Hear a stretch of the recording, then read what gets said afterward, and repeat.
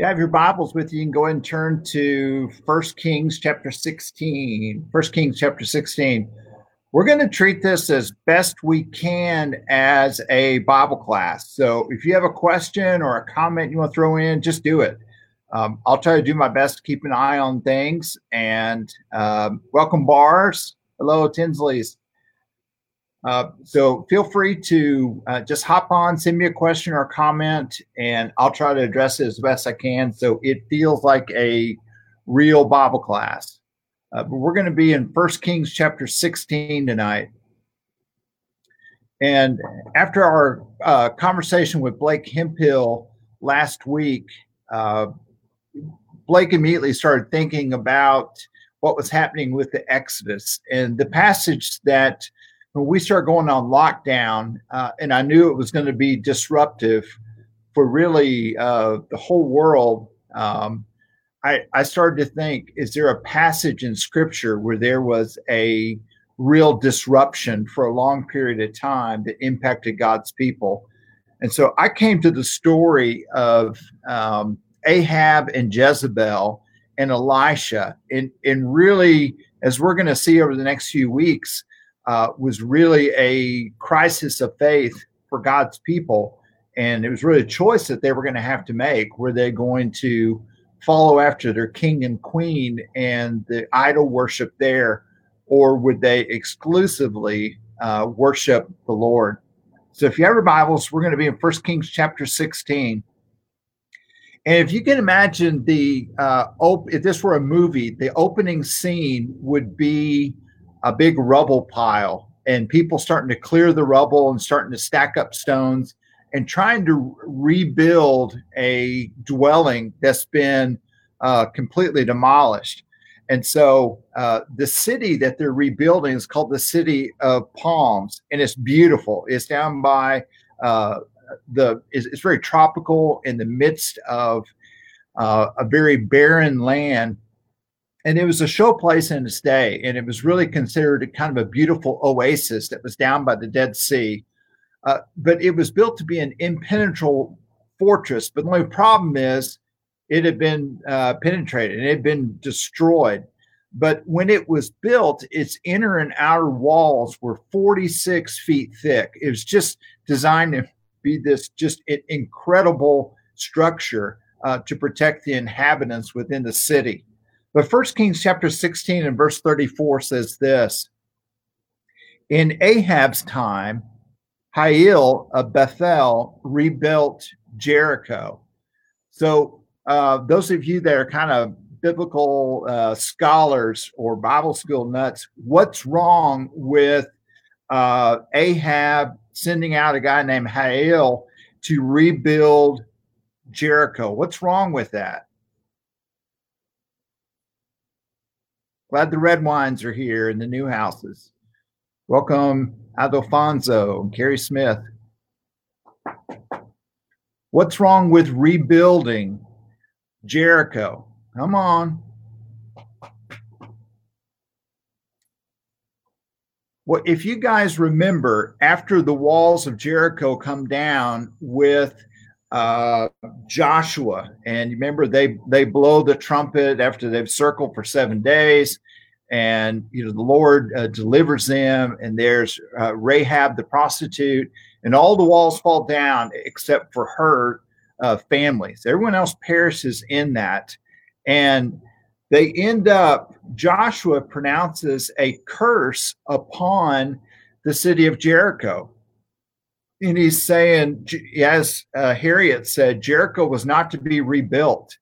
And it was designed to be a memorial. If you remember when the Israelites crossed over the Jordan River at flood stage, what was it that they grabbed out of the river bottom? Do you guys remember? Each of the tribe were able to go in and grab something as a memorial. What was that?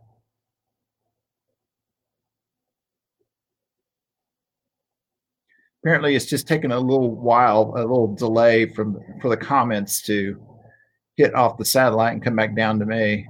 But you guys remember, each tribe was asked to grab a stone out of the river bottom. little Lewis and Paula, and they stacked them up as a memorial so that when God's people came by and the next generations, that's right, Alicia, the stones, the subsequent generations would come by and say, you know, Mom and Dad, what are those stones for? And they could tell the story about God delivering his people at flood stage and how he stopped the waters upstream so God's people could cross over. Well, Jericho was supposed to be this living memorial as well to remind people that this idolatrous people that didn't follow the Lord had been delivered over to God's people, and God's people had been faithful and had trusted in him, and he brought about this great victory. And so it was supposed to remind the people of why they were there. And so, as Clint says, there were 12 stones that were brought up, one for each tribe, and that they were stacked there. And so that was the same thing. And so here's what ends up happening. It says he laid its foundations at the cost of his firstborn son, Abiram, and he set up the gates at the cost of his youngest son, Segum, in accordance with the word the Lord had spoken by Joshua, son of Nun.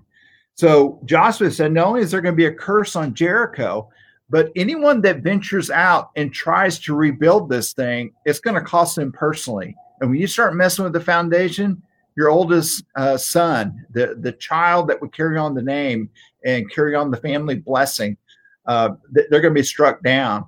And if you keep going and you set up the gates, your youngest will perish as well. And that's exactly what happens. So I began asking the question, why? Why would you rebuild the walls of Jericho? And y'all are welcome to throw in your 2 cents worth. But why would you choose to rebuild Jericho knowing that it had this curse? And I guess you could say that, it's a strategic place. It's down on the southern part of the Holy Lands. And right as you cross over the River Jordan, you'd see it'd be a great place for a fortress. And that's why the people put it there. So it could strategically say, hey, let's put a fortress there. And so that would make sense. And some would also say, hey, all the building materials are on site. So it would be easy to just start rebuilding with what's already there.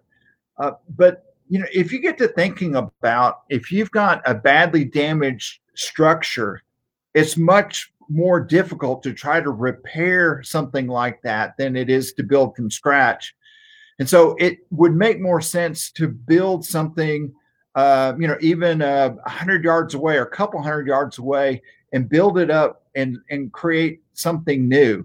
So there was definitely an agenda that was going on as to why they decided to rebuild Jericho. And that's what I want to get at today. So Amy Sievert said, hey, you know, this curse has been around for a long time and no one's really tried it.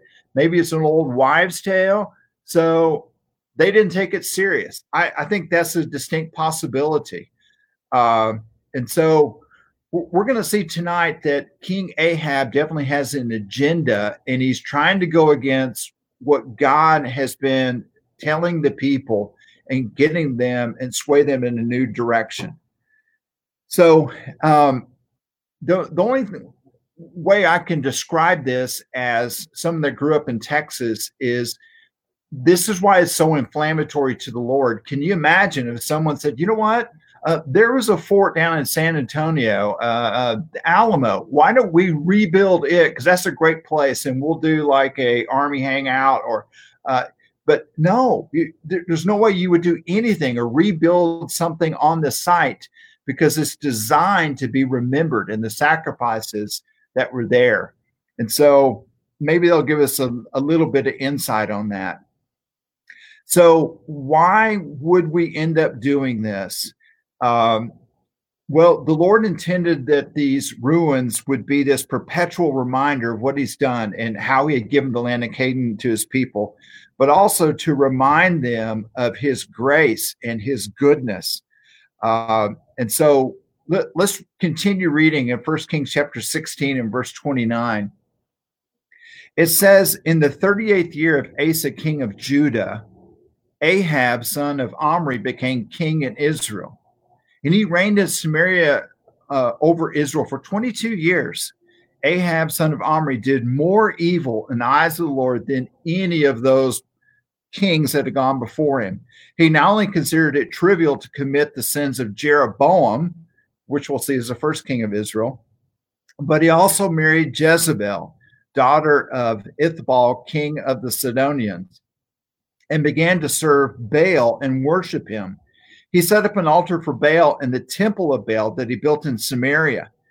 Ahab also made an Asherah pole and did more to provoke the Lord, the God of Israel, and to anger him than all the kings of Israel before him. So before Israel broke up and it became a divided kingdom, you had the 12 tribes of Israel. And then after the death of Solomon, you have Rehoboam and you have Jeroboam. And Jeroboam takes the 10 tribes to the north, and you have 2 tribes in the south that bear the name of Judah. And so before this division, there was one capital and one place to worship, and that was in Jerusalem. So now you've got the northern 10 tribes. They're trying to come up with their own identity, and they're trying to find their own places to worship. And they're saying, we don't need to go down to Jerusalem. We don't need to be a part of Judah. And so they're trying to establish themselves up to the north. So they no longer were together. And so they had to serve as a separate entity. And it's almost like a household that goes through a divorce, and you now form 2 households. And so you have to replicate everything into 2. So if Israel was going to stand on its own apart from Judah, it needed a capital. And King Ahab had land that his father Omri had purchased on the highest hill in the area for 2 talents of silver, which is just nothing. And he had begun the initial plans of putting together and building a massive capital there in Samaria. And so the name Samaria was based off of the family that he bought the land from. So they're trying to build a big palace like Solomon had, and also trying to build a temple. But the only problem with the temple that they're building, unlike the one that Solomon took the plans and the materials from David, they're building one for Baal worship. And you're like, really? Are you sure? Yeah, that's what it tells them. So worshiping other gods, it didn't originate with Ahab. Jeroboam had tried kind of a syncretic worship and practices. And what he was trying to do is that, yeah, we can still worship Jehovah, but why don't we add in some local flavor? Let's pull in some of the gods from some of the locals that we ran out. And there were still some that were living in the area. And so that's what they tried to do, kind of doing a all of the above approach. And so what Jeroboam did was kind of interesting, is he said in Dan and Bethel, which is the northernmost town and the southernmost town, he said, let's put together golden calves that represent these other gods, but we'll have Jehovah use these as footstools to show his dominance. And so the Lord's feet were symbolically, you could imagine that he's standing on the backs of these 2 golden calves. The only problem is you couldn't see Jehovah. All you saw was the calves. And so this was kind of the legacy that started up with Jeroboam, the first king over Israel in the divided kingdom. So from what we read earlier, whatever Ahab considered it trivial to commit the sins of Jeroboam, he's like, where Jeroboam left off, I'm just going to pick up and just run. The stuff that he tried to get away with God, hey, I'm going to blow right through that stop line. I'm just going to keep on going. And so that's what he decides to do. And so for the first time, this evil king of Israel sought to bring Baal worship kind of out of the shadows, so to speak, and to make it public. Okay, we've been doing this for years on the sly. Let's now bring it forward, and we're going to officially become a pagan nation. We're officially going to make this our national religion. So that's what they were trying to do. And so you start asking questions. How in the world would you make this happen? So the United States is known as a Christian nation. What would be some steps that people would have to take right now to make it no longer the dominant faith of the United States? What would be some steps that would have to be put in place, or some things that would have to happen for it to be not quite so shocking for us to be able to do that? What are some steps that you would see if we were going to go from being a nation founded on Christian principles to suddenly being a completely pagan nation following a secular way of doing things? What would be some things that are here? Welcome, John and Talia, and welcome, Donna Elliott, and the Baileys and the Connors. Okay, Jim Nord says government control. The government would go in and be able to dictate some of those things. So it would be a top-down approach, and maybe by force. I think that's a great idea. What's some other ideas that people would have to do? Lots of money to influence. That's great. Make it illegal is what Sandra said. So no freedom of religion. Wilmer said just kind of a groundswell of other religions growing. So it goes from being only worshiping one God to worshiping multiple, and then those kind of grow in favor. So Alicia says, like the government rules to separate church and state, so you can't pray in school anymore. I think that's a great point.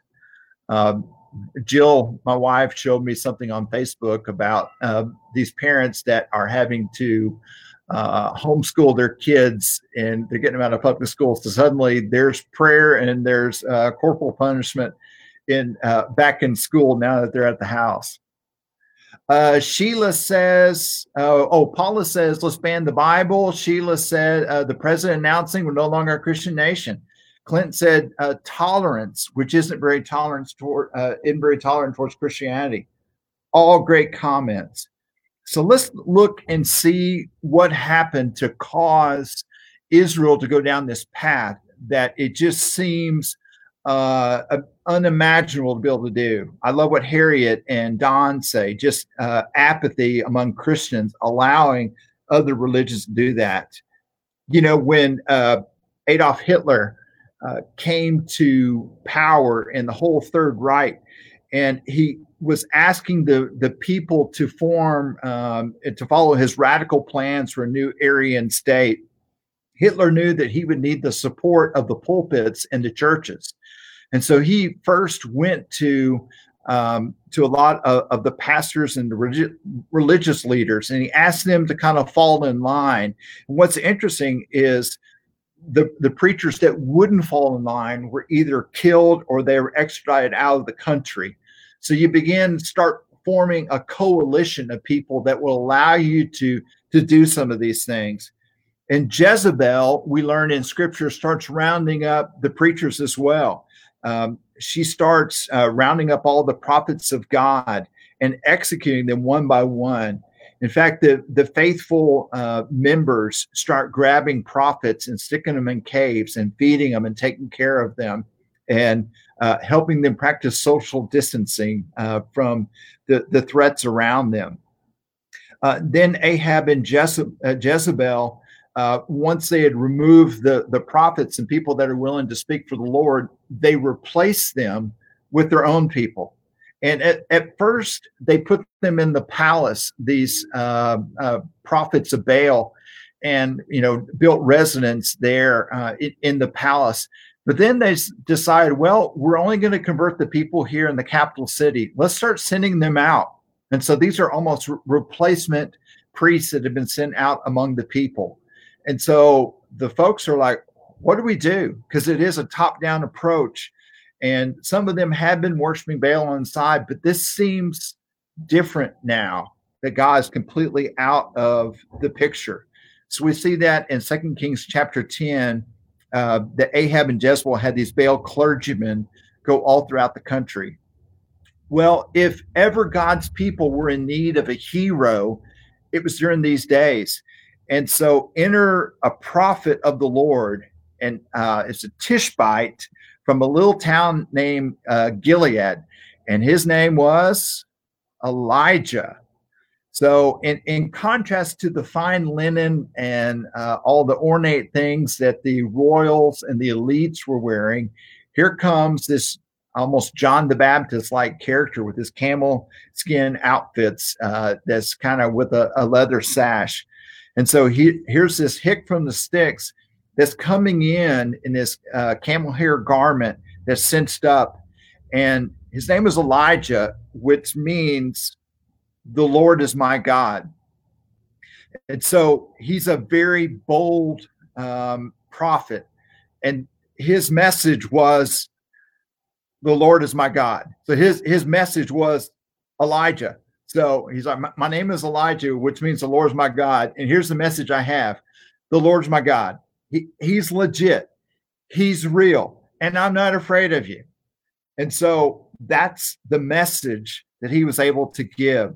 1 Kings chapter 17 and verse 1, he goes to confront the wicked king. He says, as the Lord, the God of Israel lives, whom I serve, there will be neither dew nor rain in the next few years except at my word.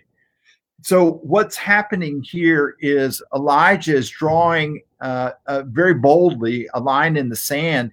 And what he's telling them is, we're going to have a little showdown, and it's going to peak in a week or two.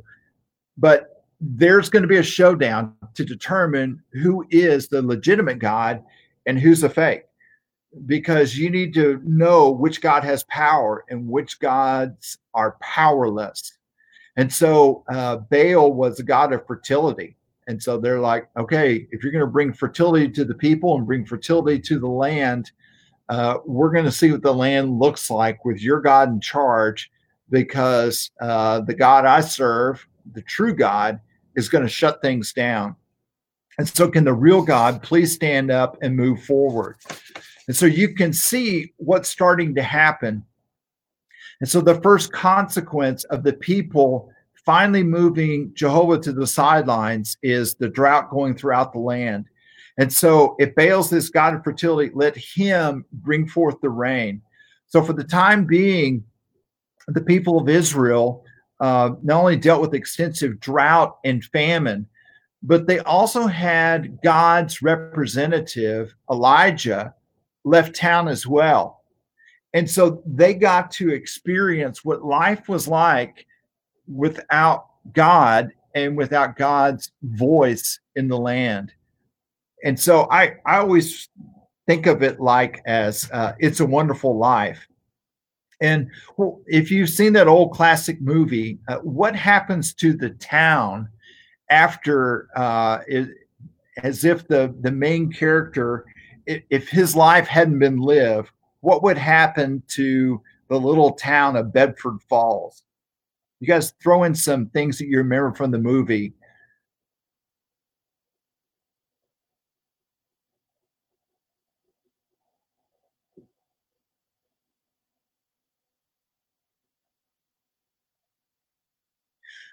Okay, this is pretty hard. I'm guessing they'll all crop up in about 3 minutes. But if you remember, he gets to see what's happening, and Bedford Falls is now Pottersville, and you start to see some of the old man Potter building the slum houses for the people, and how Bedford Falls is no longer this wonderful bedroom community where to live, but instead, okay. Jim Nord says I'm not that old. He's a lot older than I am, but Amy's older than that. Yeah, Brian Tinsley says Pottersville, and Donna Elliott said turns into awful town. Honky tonks. Diane Newhouse. Poor town management. There were lots of bars. The pharmacist goes to jail. Yeah. All right. Laura Dodds says, I can't remember. You need to go back and see it. It's every year at Christmas time. Yeah, Chad Redwine says greed. So everything falls apart.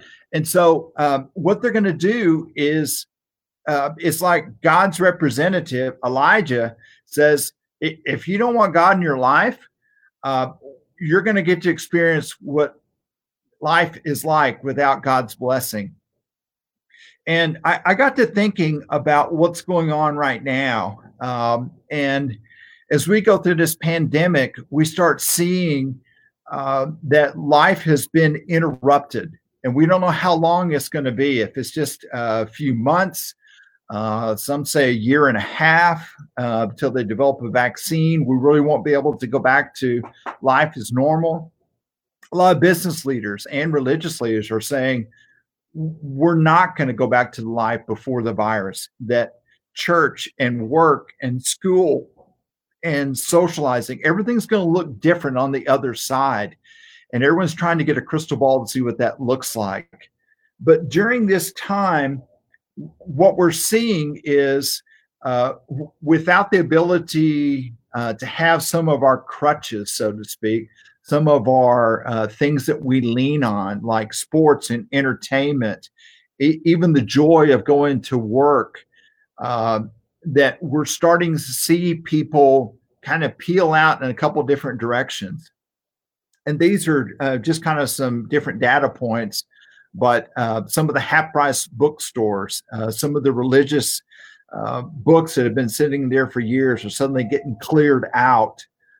And so people are looking to God during this difficult time. But then there's also a swing in the opposite direction. They said online pornography and gambling sites. Of course, they're having a hard time finding any sporting events to gamble on.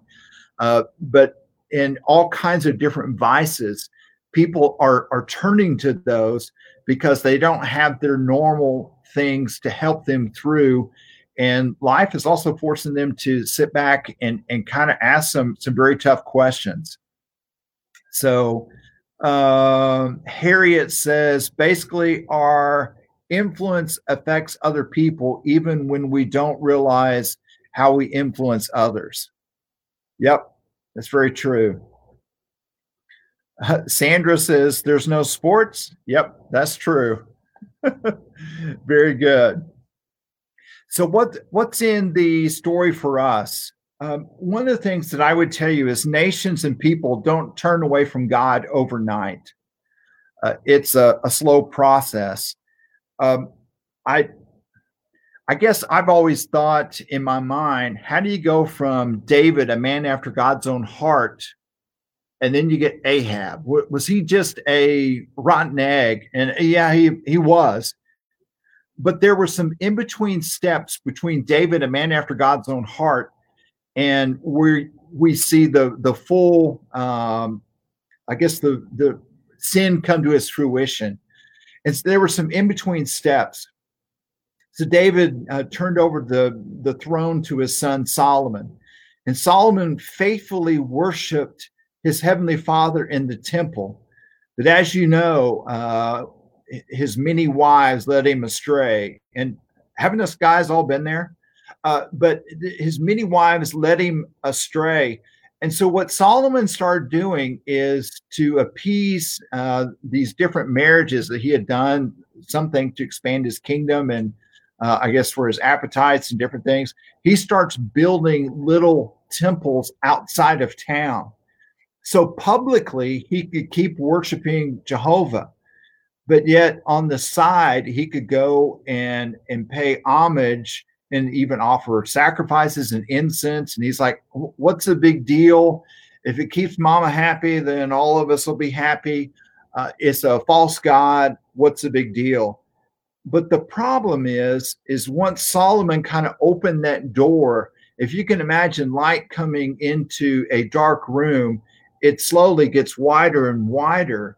And that's what we see in the life of Jeroboam, his son, and of course, Rehoboam, his son, and then Jeroboam up in the north. They take it a step further. So 1 Kings 11 says Solomon's heart was not fully devoted to the Lord his God as the heart of David his father had been. So publicly, he's still doing the right things, but his heart is very divided. And I think that's what we can see, that happens in individuals, and it also happens in the lives of uh, our nation and other nations. One of the most tragic thing is when you see families that used to be core members of a congregation growing up, and one generation was, it was the preacher, or it was, one of the shepherds, one of the leaders, and they were involved in everything and just fully devoted to the Lord. And then that next generation down, well, they're still kind of involved, and they're still, and it seems like that third generation is going to be like, okay, if it wasn't all that important to my parents, why am I keep going? Why am I going to continue going to church? Why am I continue putting up a false pretense if I'm not getting it? And so it started with Solomon not being completely devoted to the Lord. And then we read in 1 Kings chapter 14 and verse 9, the Lord says to Jeroboam, hey, I allowed you to go onto this throne here in Israel, and look how you've repaid that. He told Jeroboam, you've done more evil than all those who lived before you. You've made for yourself other gods, idols made out of metal, and you have provoked me to anger and thrust me behind your back. So we'll see that for generations, this thing starts to happen. So let's look at a couple of our comments. Harriet says, this is a time when we need a great series on learning communication. There you go. Roxanne says she's rotten, whatever that means. Donna Elliott says, great point. Harriet says, Don wants me to add that slow process is used to condition people, like TV and the use of couples sleeping in separate beds, no profanity. I'm guessing you're referring to when I Love Lucy, when Ricky and Lucy had separate beds, and how things continue to change a little bit at a time. So Jeroboam didn't do away with God altogether. He still interacted with the prophets of God, but he started a process of diminishing the role of the Lord amongst his people. So if God decreases, then Jeroboam and his administration, people will look to that, and then also to these other gods, and other things can increase. So if David was God totally, Solomon was God mostly, and Jeroboam followed with God sporadically. And then Ahab becomes that next step in the progression, doing away with the Lord altogether. So that's where I'm going to stop tonight in our study, but we got time for a couple of comments. Was it as shocking to you to read that God's people, once they gotten over into the promised land, even though the Lord cautioned them this would happen, that they totally turned their back on during this season, and they totally said, God, we're done with you, even though they're God's chosen people, this lied into the nations. Here's what Amy said. Amy Sievert says, it makes it okay to go against God because all this other people are doing it, and it's okay. So this whole, that was part of the problem when they didn't drive everyone out of Israel. They started adopting the face of the people that remained and in neighboring areas. So you no longer have the social pressure of we're just going to do what God says if you also have these other influences. Great point. Harriet says the same with the Israelites. They never seem to fall away immediately. It's always kind of a gradual thing. Sandra says his faith was desensitized as to what God wanted, and on it went. Soon God wasn't there at all. And Donna says, we are an impatient people. Jim Nord says, yes, after all they had been through, it's hard to understand how they could make that decision. Um, I completely agree. And I don't think that Ahab went in and rebuilt Jericho uh, so that he could have a southern fortress down there. It was far away from Israel. I think what he's trying to do is take away some of the myths and some of the nostalgia and taking away some of the storytelling of the people to remember what God has done. Mike Turnbull says people forget so quickly. Same thing happens today. One of the things that I tried to do when I was a youth minister was really get the teenagers to really, when they were on a mission trip or made faith decisions, to almost set those up like the 12 stones. And we would talk about the importance of what they were experiencing and talk about how God felt among them. And so we don't forget. That's why I think it's important that when we're at home that we're telling stories around our dinner tables, and not just funny stories about things that happen within our family, but also we're sharing faith stories and times retelling when God was among us. Diane Newhouse said the Israelites did it right after crossing the sea. Absolutely, setting up these signposts. Sharon Stevens says people rely on God in times of trouble, but when these things get better, they rely on themselves. Absolutely. That's why I'm hoping during this time of pandemic that it causes some people to say, I can't do it myself. I'm powerless over this, and really turn to the Lord. That's a great point. Alicia says the Israelites went through cycles of sin, even in the wilderness, but now they received the promise of the promised land. So they felt like they got what they deserved and move on with their own desires. Yeah. Jim Nord says, especially at your age. Okay, we need to be careful at our age. No, I encourage us to just be conscious that there are forces like Ahab among us that are doing their best to take down Ten Commandments but really try to remove God and discussions about him from the public marketplace and from public spheres of conversation. So we just need to realize there's a concerted effort, and the freedoms and expression and things that we grew up with aren't necessarily the same world that our kids grew up with. Joe Pierce agrees with me. See, we need more God talk and relate how God did works in our lives.